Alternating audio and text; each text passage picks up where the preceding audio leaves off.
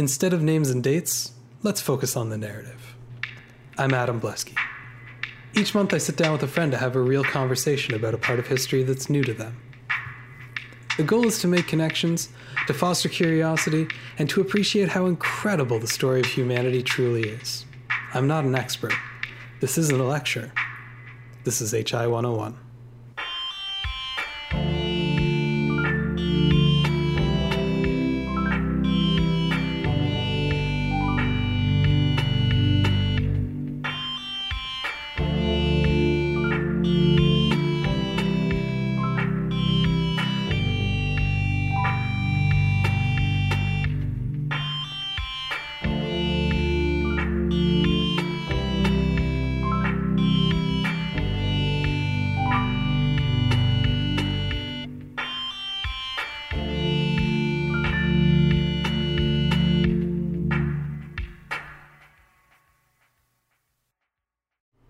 Last time on HI 101, Phil Downey and I discussed how various steppe nomad tribes moving through the region just north of the Black Sea came together in a mix of cultures to form the roots of the Russian people.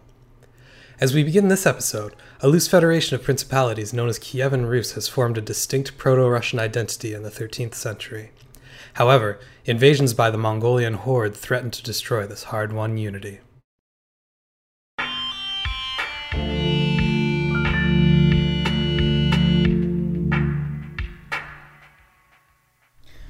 Welcome back to HI 101. I'm here with Phil.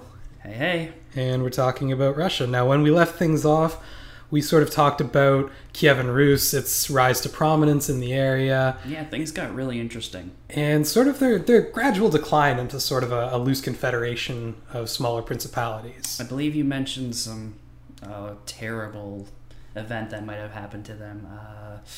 Who was it that stopped by for a visit? That would be the Mongols, Phil. Yeah, those lovely folks. Now, when I do this podcast, I can think of, I don't know, probably a good dozen different topics that the Mongols might show up in. Yeah. Because they were everywhere at this point in time. Literally. Literally everywhere. They had the hugest empire. It was incredible. They were fighting Europeans at the same time as they were fighting Chinese. Amazing. Those were their two fronts. Have you seen a map? It's a very big area. It's a very big area. Asia. So we left things off kind of around 1140 where things were pretty fragmented. It went on in this sort of loose confederation for a while until the year 1222. Okay. In the year 1222, some horse archers kind of came over the horizon. They messed with them a little bit and rode away. Mm-hmm. And it was a kind of a worse battle for the Eastern Rus princes, but overall it wasn't so bad that it was notable for them in particular. In fact, we only know that it was the Mongols that attacked them in that year from Mongol history. Okay, which is kind of awesome when you think about that you can connect these dots. It's incredible. Separately. It's very, very interesting stuff. Definitely. One of the biggest things that differentiate the Mongolians from other horse archers that we've kind of talked about is that Mongolians did have written language and they did keep a history. Really? Yes, they had a very detailed history of everything basically slightly before the election of Genghis Khan. Their history sort of began with the election of Genghis Khan as Supreme Khan. Huh. Now, Khan is a title in Mongolia, so... I knew that one. Awesome. Do I get points? Absolutely. Can I get points every time I know something? Take 10. Take 10. I'm fine with that. 10 points for Phil. Blesky, 1 billion. 10. Phil, 10. It's not fair. I looked ahead. Yeah, and I specifically didn't. So these troops that they kind of tangled with in 1222, they were the most advanced of advanced scouting parties. Gotcha. They were just taking a tour through the neighborhood to see what was what. Oh boy. And, raised a whole bunch of villages while they were at it. This is going to be bad. Just for fun, and food and whatever. It's not going to end well for anybody. What else are you going to do on a Saturday night? Hey, it's Saturday night. Want to go, scout out some, shattered empires? It's yeah, also sure. 1222. There's nothing on TV. Well, I mean, there was, Saturday Night Live, but it was really bad back then. So... they came back in 1237. Yep. What happened was that the Khan gave this this impetus to go into Europe, see what they could find, take over whatever they could, get as much tribute for the Khan as possible. Mm-hmm. So Batu, who is a grandson of Genghis Khan's, took this expeditionary force west with this general named Subadai. Mm-hmm. They took about 50,000 Mongol troops, and they're not sure. Not an insignificant number. And they're not sure exactly, but around 120,000 Turkish auxiliaries. What's 120,000 Turkish auxiliaries? Yes, this was not the main Mongol force. Dear God, what's the world population at this time? Do we know? I have no idea. That's a fantastic question. It would be an interesting little side note. It would probably be a little bit lower than you'd expect because we're talking about plague at this point I in honestly time. don't know. Ballpark me. Couple million? 1 million? I don't know. If I had to guess, this is going to be wrong. I would guess maybe 100 million. Show notes. Yeah. I'll look it up. I'll look it up later. I'll just insert it in here. It'll be really obvious. 100 billion. Not 100 billion. 200 quadrillion. Oh no. So much overpopulation. Nope. They somehow knew how to sustain it back then, but we've lost those secrets to time. Wouldn't that be some shit? So, Subadai rolls in, about 170,000 guys. Yup, that's a lot of people. It's a lot of people. And a fantastic thing, you hear about people attacking Russia. Yep. And how it's a bad idea. Okay. There's sort of that like saying. Yeah, I've heard this. And, you know, never Didn't get end involved. so well for Hitler. Never get involved in a land war with Russia. Yeah. And it's usually the winter that does it, right? Napoleon. Game of Thrones. Winter is coming. Exactly. Napoleon got into Russia, didn't manage to take Moscow. Didn't manage to take Moscow before winter set in. His troops froze. They gave up and went home. Yep. Nazis tried to attack. Their winter gear wasn't good enough. They froze. They did really badly. The Soviets rallied and pushed them back out. The Mongols waited for winter. They waited for winter to roll around because it froze the marshes and it was easier to ride over on their many, many horses. You can't... It's almost a shame that there aren't cameras pointed at us because as Adam's saying this, he's full stride telling me this story and I'm like screwing my face up as saying they waited for winter. I'm like, I don't know how to interject vocally. What? Oh, okay. It was a very physical reaction. Dear God. I mean, it's difficult to talk about the Mongols in any reasonable way because you always end up... No matter what you say, it's not really hyperbole. No. It's really hard. It's really hard to exaggerate about the Mongols. Yeah, it's like, Mongols, they're crazy. But I mean, like, no, they actually were all over the place and really good at all these things. And there were so many of them. There were so many of them. Yeah, you said, 170,000, and that's not even their main force? And that's not their main force, that's correct. I mean, they were mainly tied up in China. So many people. What year is this? 1220, or we're at 1237 at this point. Oh, dang. Okay, hit me. So they roll in over winter, so it's easier to ride in on their horses. Weird. Awesome. And weird. Did I mention the weirdness and the awesomeness? Yeah, the Mongols, man. They roll in. Just tactical brilliance. Absolutely. It's... I know I'm like basically gushing at this point, but seriously, that is impressive.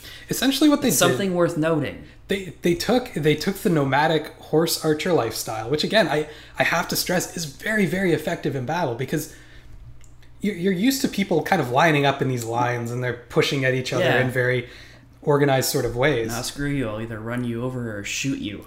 And the best thing they did, I should have mentioned this ages ago, but the best thing that you lose 10 points for this. So what are we at, like 990 quadrillion or something? Something like that.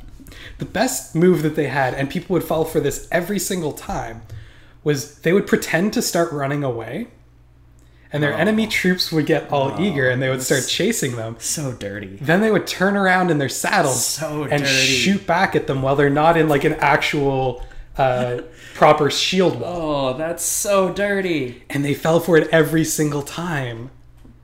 How did people not start hearing about? Oh wait, no survivors. No, they heard about it, but I mean, in the heat of battle, you see your enemies start to rout. Yeah, go. And they go after them. That's so awesome. Yeah. So, I mean, the Mongols had that, but what they also had was they were fighting in China.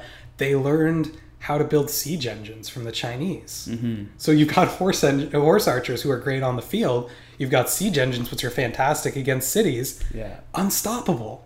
So do they, just logistically, do they transport those siege engines or build them when they get there? Or how does that work out? They were fairly portable siege engines. They weren't building, huge... It's like the IKEA of siege engines. Just pick one off the shelf and put it together. I mean, they're building smaller, like, ballistas and stuff like that. And a lot of the other siege craft that they learned was things like undermining walls or building proper ladders, stuff like that. So they would trap them. Portable. They would learn how to get over walls. They would use small siege engines against people that tried to came out. What has the Great Wall gone up by now? Oh, yes. Yeah. Long ago. So hence the siege technology? Exactly. Gotcha.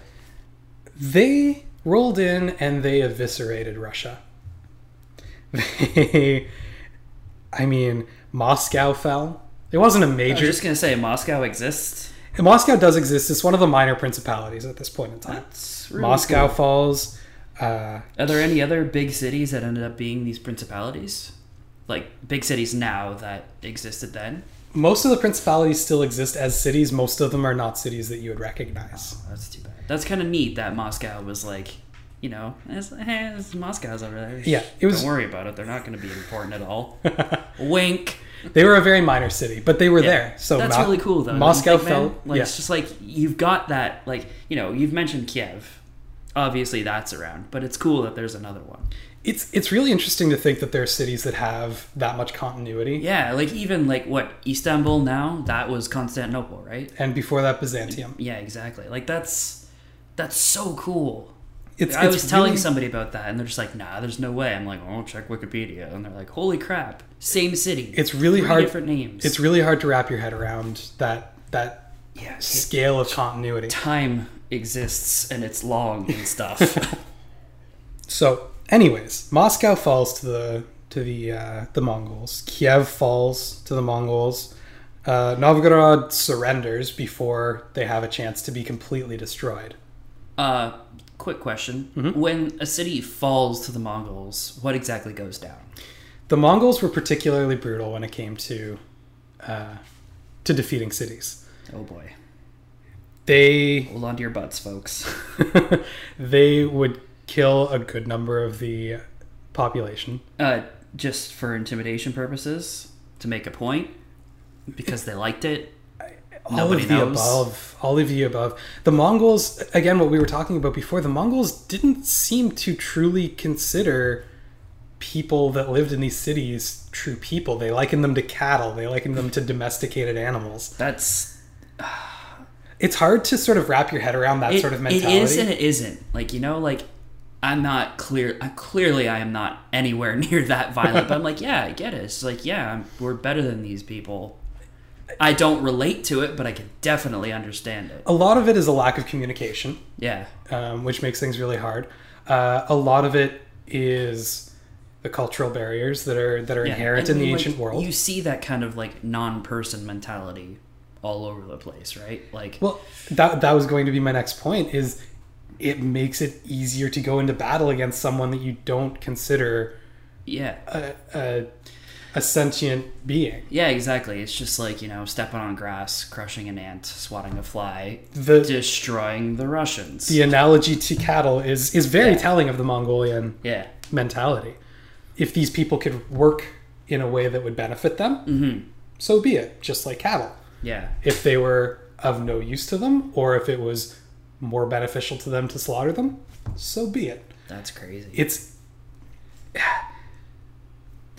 One of the things that's sort of difficult to accept in terms of studying history is this way that people used to relate to each other or not relate to each other, as the case may be, because we live in such a globalized society where, I mean, there are soldiers these days that have to go through specific training in order to dehumanize the enemy, in order to make warfare more palatable, which is insane. Exactly. Like, I mean, I've thought about it before, just, like what it must be to, in this day, be a soldier. And like, if you didn't think of an entire race as people, then it makes your job easier. And I don't mean to excuse no, of course any not. sort of behavior like that now, but I get it. I get why it had to happen and why it did happen.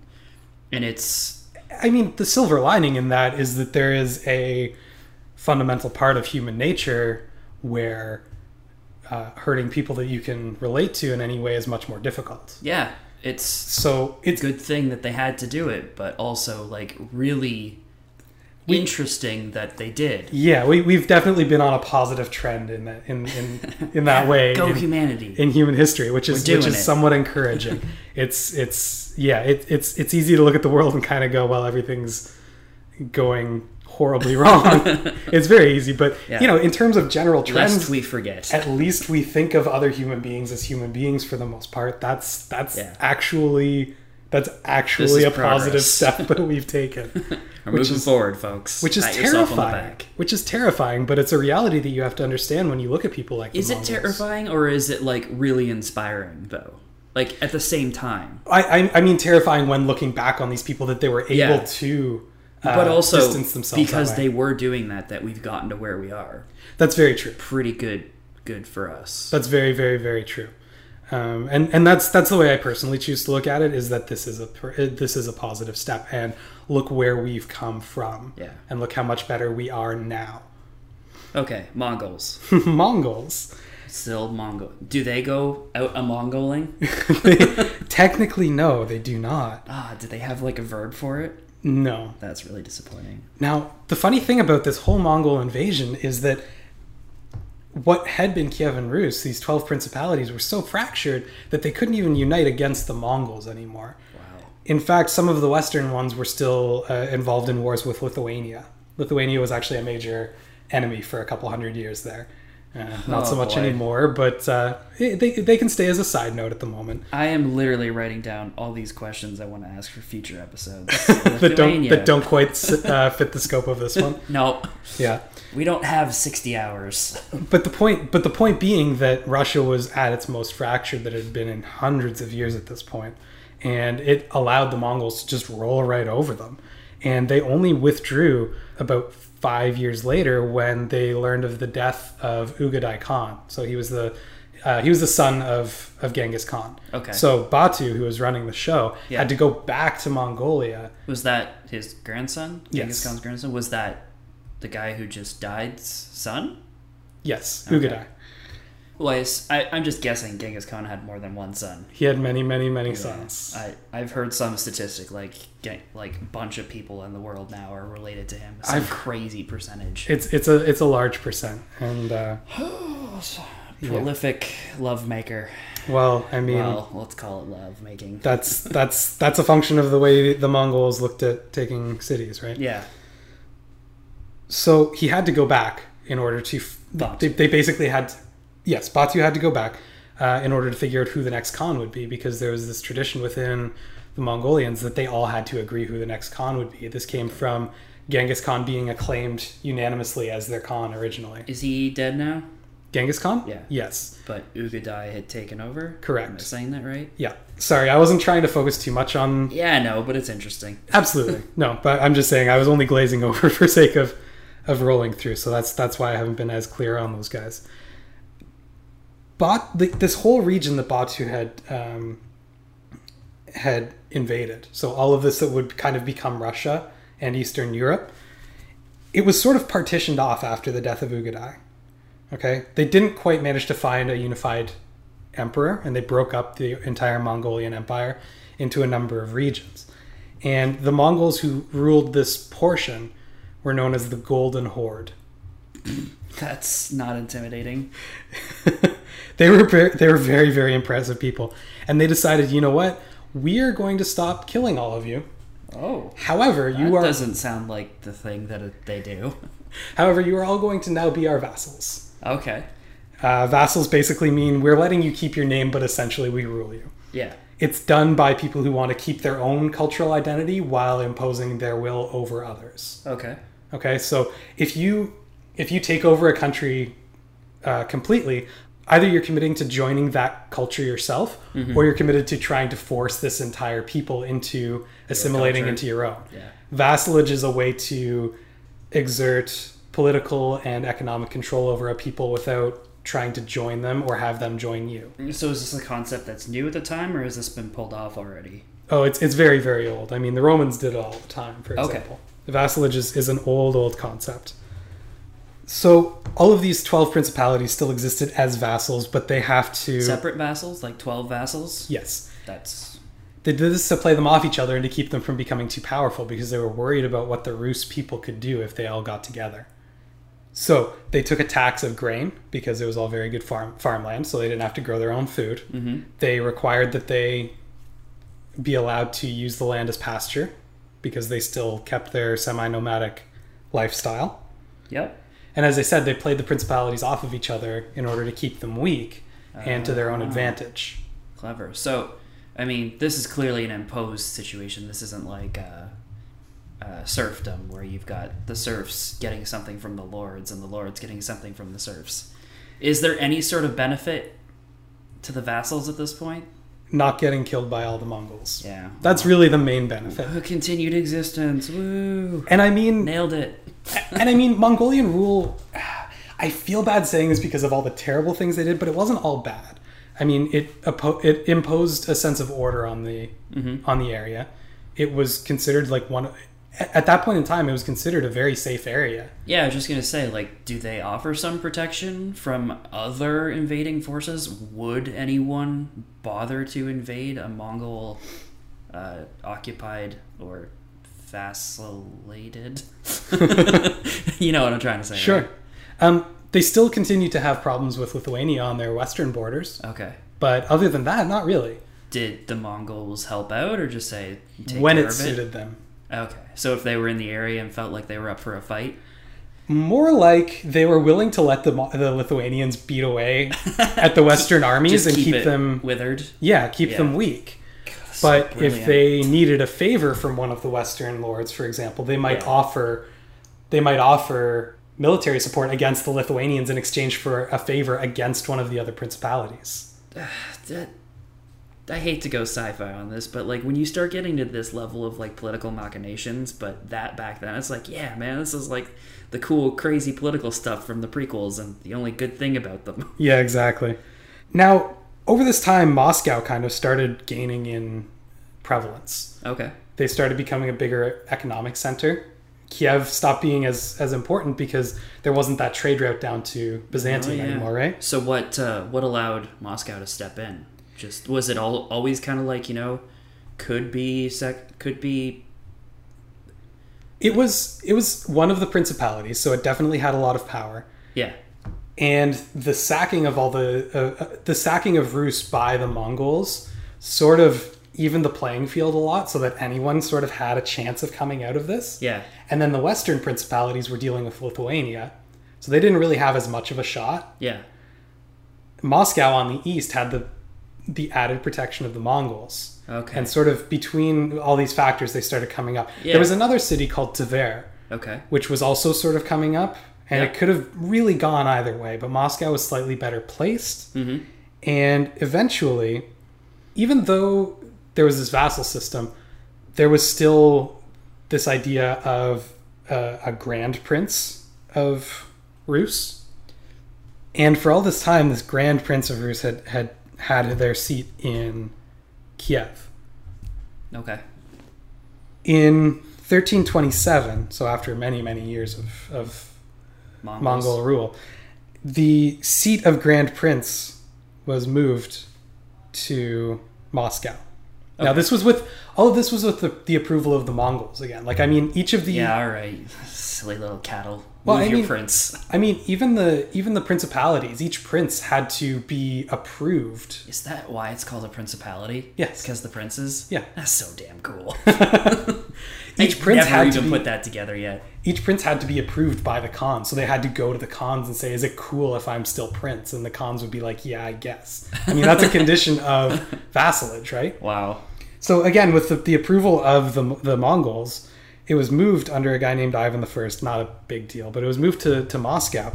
The seat of the Orthodox Church was also moved to Moscow at this point in time, which really consolidated Moscow's power in the area. Mm-hmm.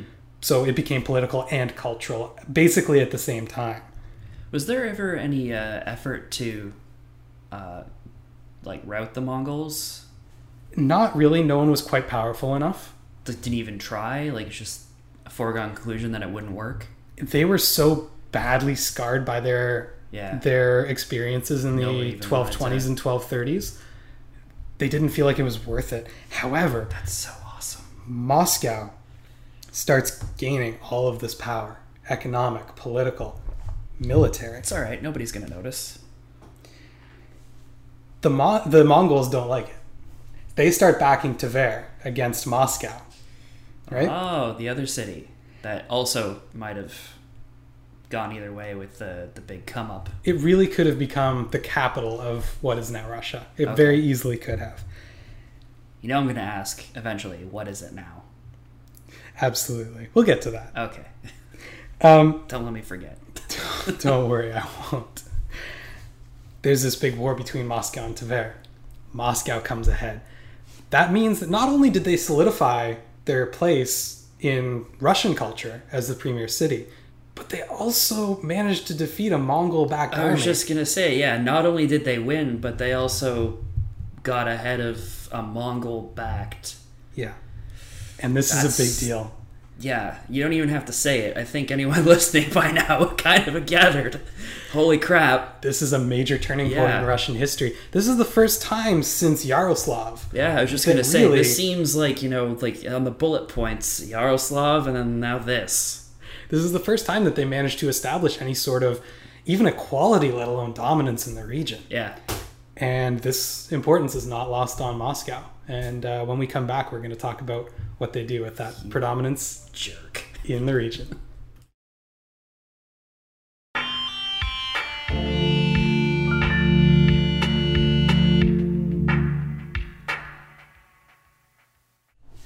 Welcome back to HI 101. I'm here with Phil. Hey. And we were just talking about how the city of Moscow was finally beginning to gain some prevalence in the region that would become Russia. You stopped at a really annoying point. Exciting, I think was the word you were going for. Annoying. So, it's not like there was a switch that was flipped and all of a sudden Moscow became the most powerful thing in the region and the Mongols left forever.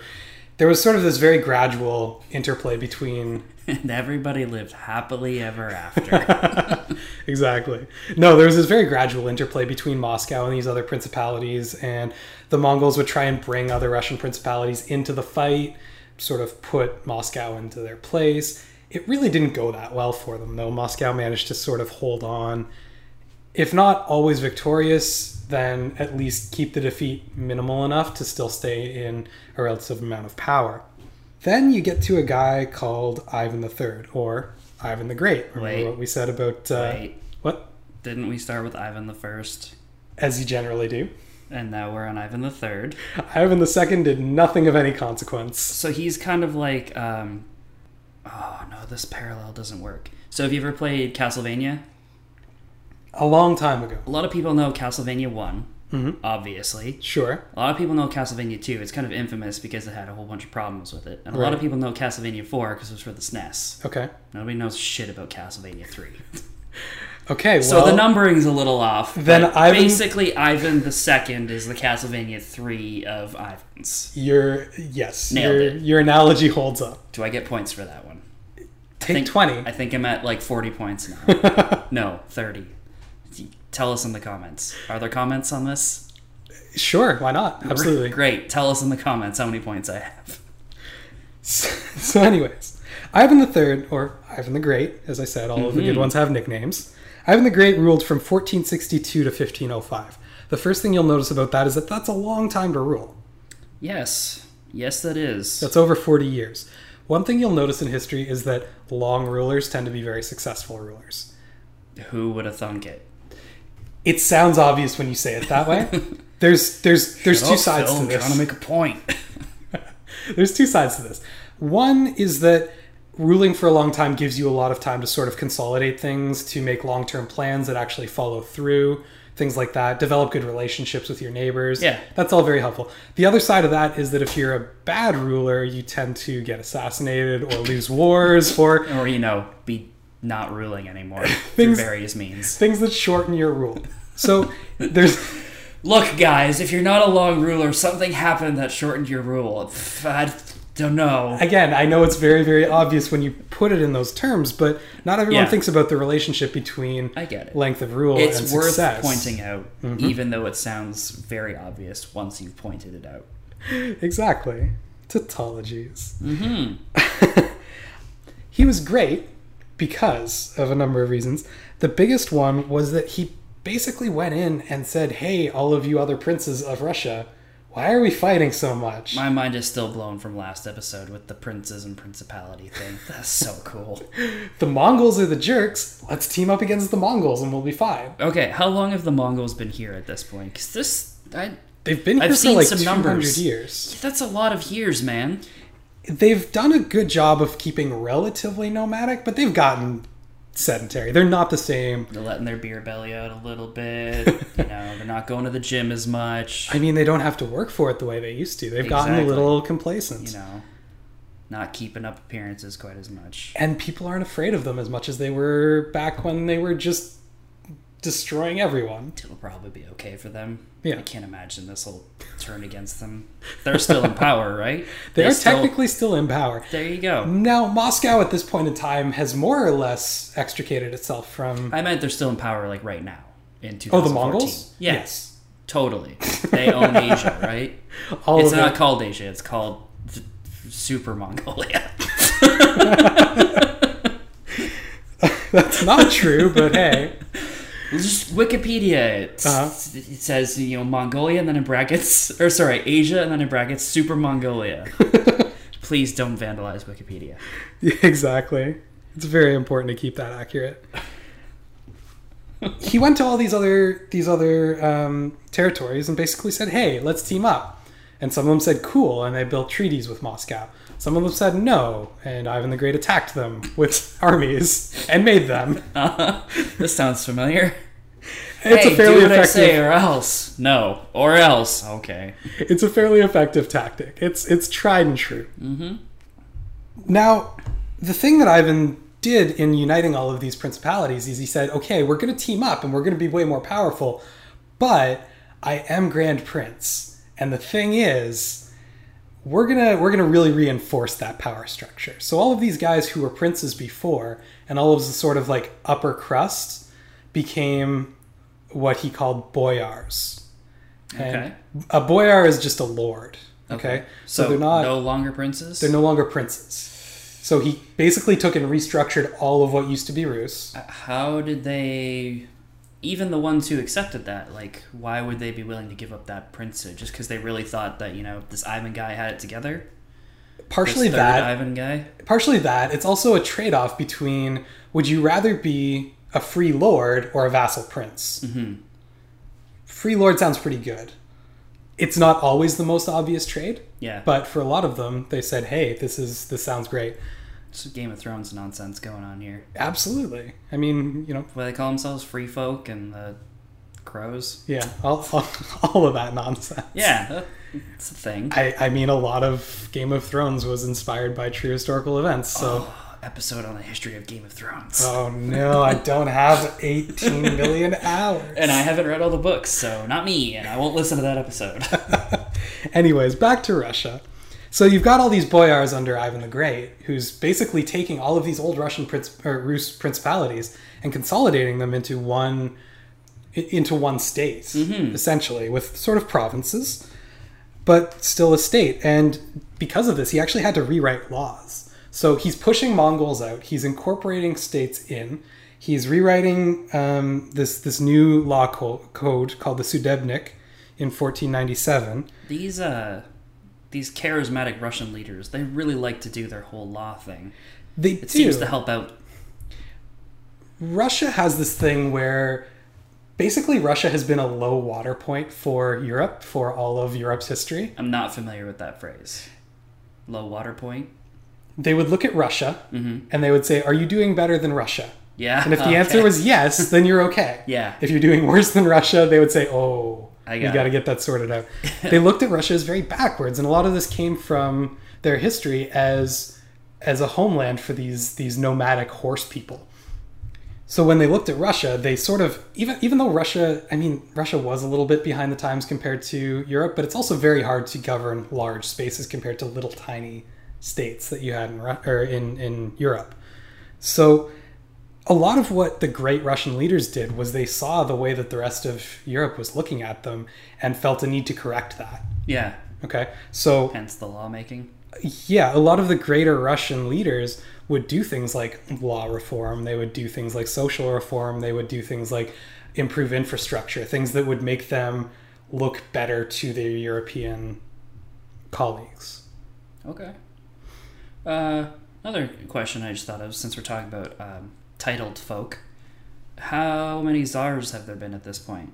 Is that a trend that's continuing? Technically none. No? While Yaroslav the Wise was given the title of Tsar when being talked to from Byzantium, like yes. in communication, that wasn't a title he took for himself. Okay.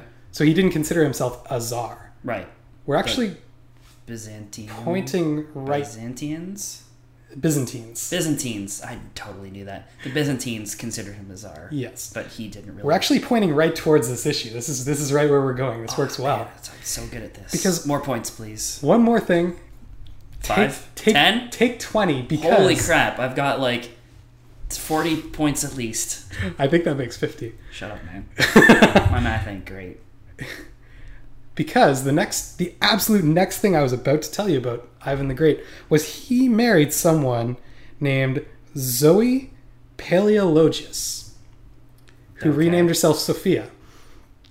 Zoe Paleologus was the niece of the last Byzantine emperor. Now, Interessant. Constantinople fell to the Turks, and that was considered the end of the Byzantine Empire. Okay. Zoe was the last heir to the bloodline of Byzantine emperors. Married Ivan the Great. Interesting. Let's just sit on that for a moment. Yeah. So we've got Ivan the Great, pulled in all these principalities, centralized power in Moscow, rewrote the laws, created this state that it very much looks like what we're going to get to with Russia. Okay. Now, he had his son. He had a son named Vasily III. Don't worry about the first two. Who, for the most part, isn't that notable. He basically continued his father's policies. But one really important thing about Vasily III is he had two sons. Rule generally goes to the eldest son. Yep. His eldest son had a grandson. Okay. Then, while Vasily was still alive, his eldest son died. Oh. So he has a second son who is alive, and he has a grandson from his first son's line who's still alive. War of succession nonsense? This is a bad thing. There is a huge war of secession. Major infighting within this new state, which is very difficult which is very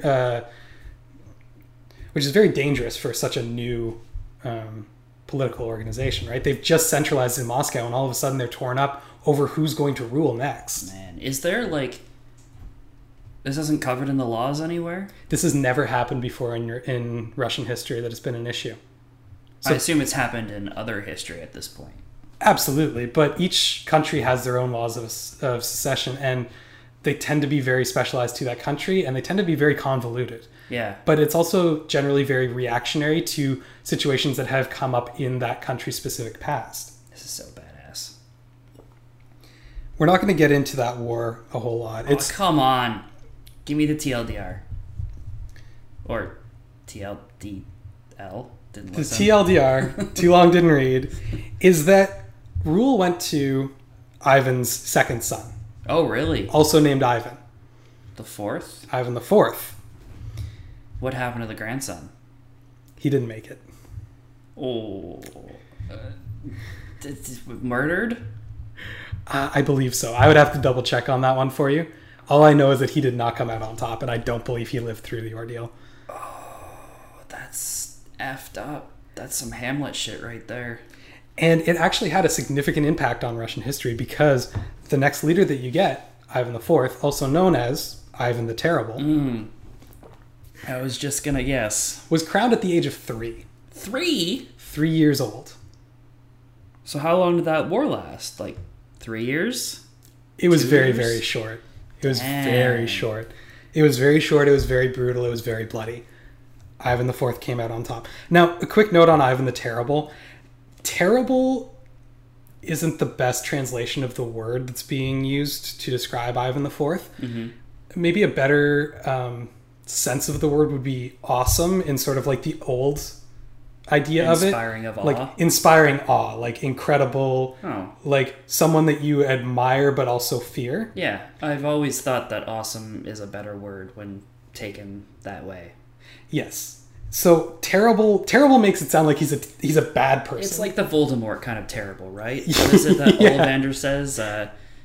Voldemort did terrible things, yes, but great things. Yes, exactly, Yeah. exactly. So Ivan the Terrible, you get this idea that he's this bloody barbaric ruler. Not at all. I mean, well, he Maybe killed a a lot of little. people, but there were good things to come out of his rule too. Man, 3 years old.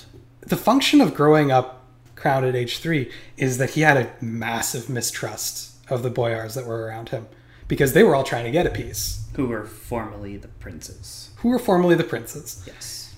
There was still shades of this war of succession.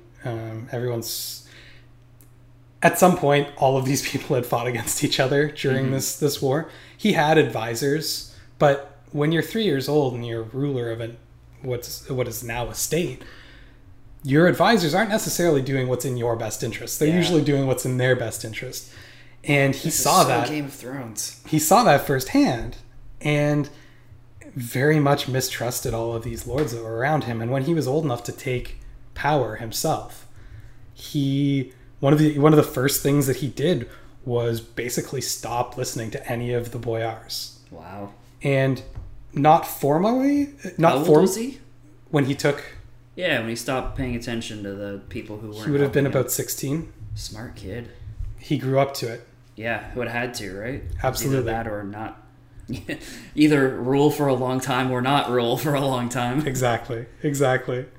So it made him very distrustful of these boyars. Yeah. He created what he called this chosen council, which was like a small council of advisors that he actually personally trusted, I like the reference. and essentially just ignored the rest of them and set Yeah. this precedent of very centralized power in Moscow. Mm-hmm. So while there was this upper class, it all came down to what happened in Moscow. And Ivan the Terrible is notable in that he was the first one to take the title of Tsar formally. Interesting. So Ivan the Terrible was the first Tsar of Russia. He justified this by pointing to his mother, Yep. Sophia, the last Right. Zoe or Sophia, the niece of the last Byzantine emperor. Wait, was that his mother? Yes, Ivan III was his father Yeah. because he was the second son of Ivan Right, III. yep. Ivan the Great. Ivan the Great married Zoe or Sophia. Mm-hmm. So What he looked. was Ivan the Fourth's brother's name again? I don't know. It never came up, or I'm sure it did, but I don't have notes about it. The one that would have been the ruler but died? Ivan IV was Ivan III's grandson. Okay. Vasily Yeah. was his father. Yeah, that's where I was So getting mixed up. his grandmother. Yeah, no, Yes. it's all my mistake. His grandmother was Sophia, Okay. the niece of the last emperor. Yes. Now we're on the same page. Mm-hmm. So he looked to this and he said, "There is a line between me and Julius Caesar Mm-hmm. going back 1,500 years." Yeah. And he called Moscow the Third Rome. Really? He called What's up with Moscow. all these people in the freaking Romes. Again, it's this idea of adopting these trappings of the Roman Empire because Yeah. it has this legitimacy and this Even though it's long failed at this point, isn't it? absolutely long failed, 1,000 years failed. That's crazy. But when you point to that legitimacy, I mean, legitimacy is all about continuity at this point. It's all Yeah. about appearance. He's saying, and Ivan the Third or Ivan the Fourth, Ivan the Terrible said, Moscow is the third Rome, and there will be no fourth.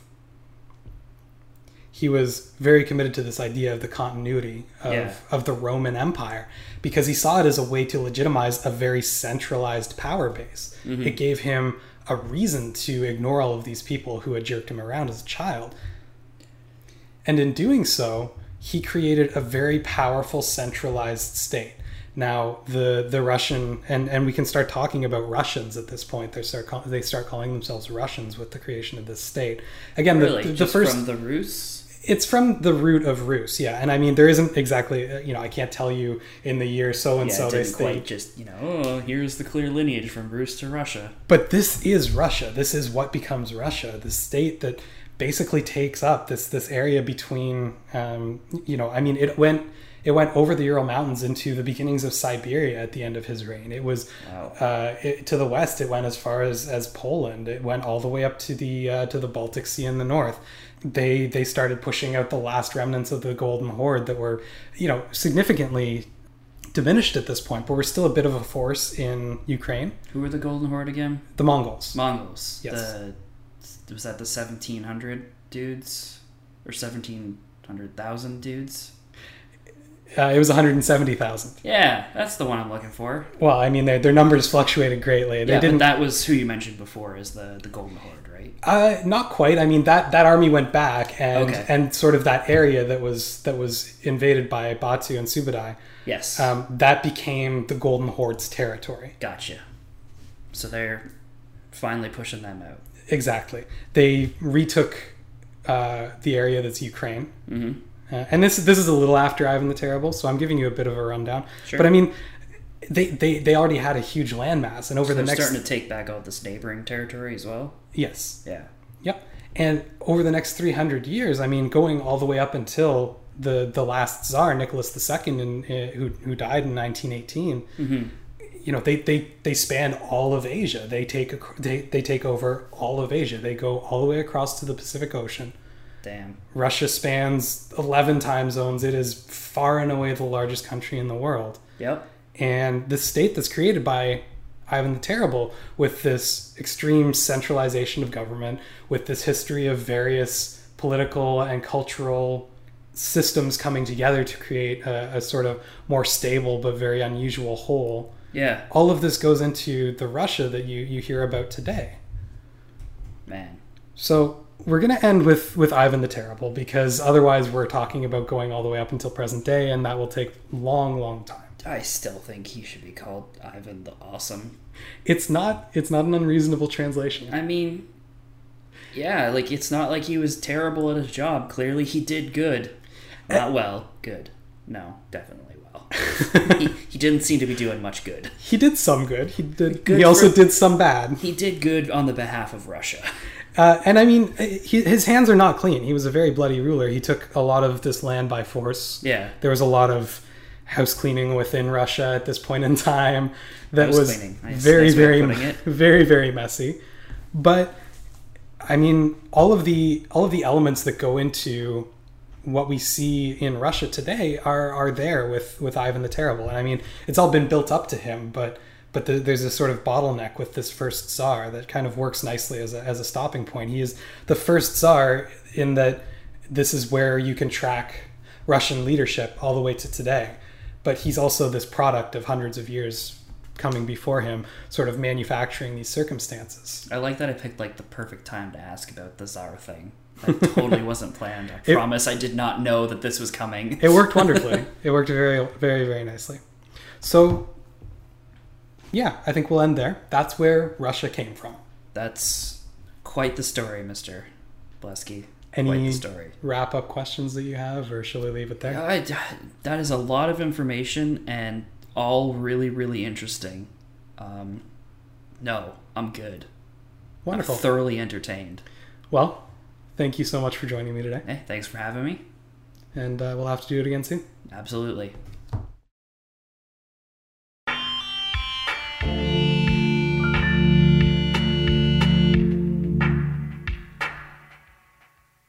The empire solidified by Ivan the Terrible in the 16th century continued to spread across the Asian continent, eventually spanning 11 time zones and becoming the largest country in the world by area. The Tsars ruled Russia until the First World War, and the Soviet era that followed that made it one of the two most powerful nations of the 20th century. On the next episode of HI 101, we'll be looking at the professional and personal relationship of two of the most brilliant men of the early 20th century, Nikola Tesla and Thomas Edison. Watch for the first part of that conversation on July 1st.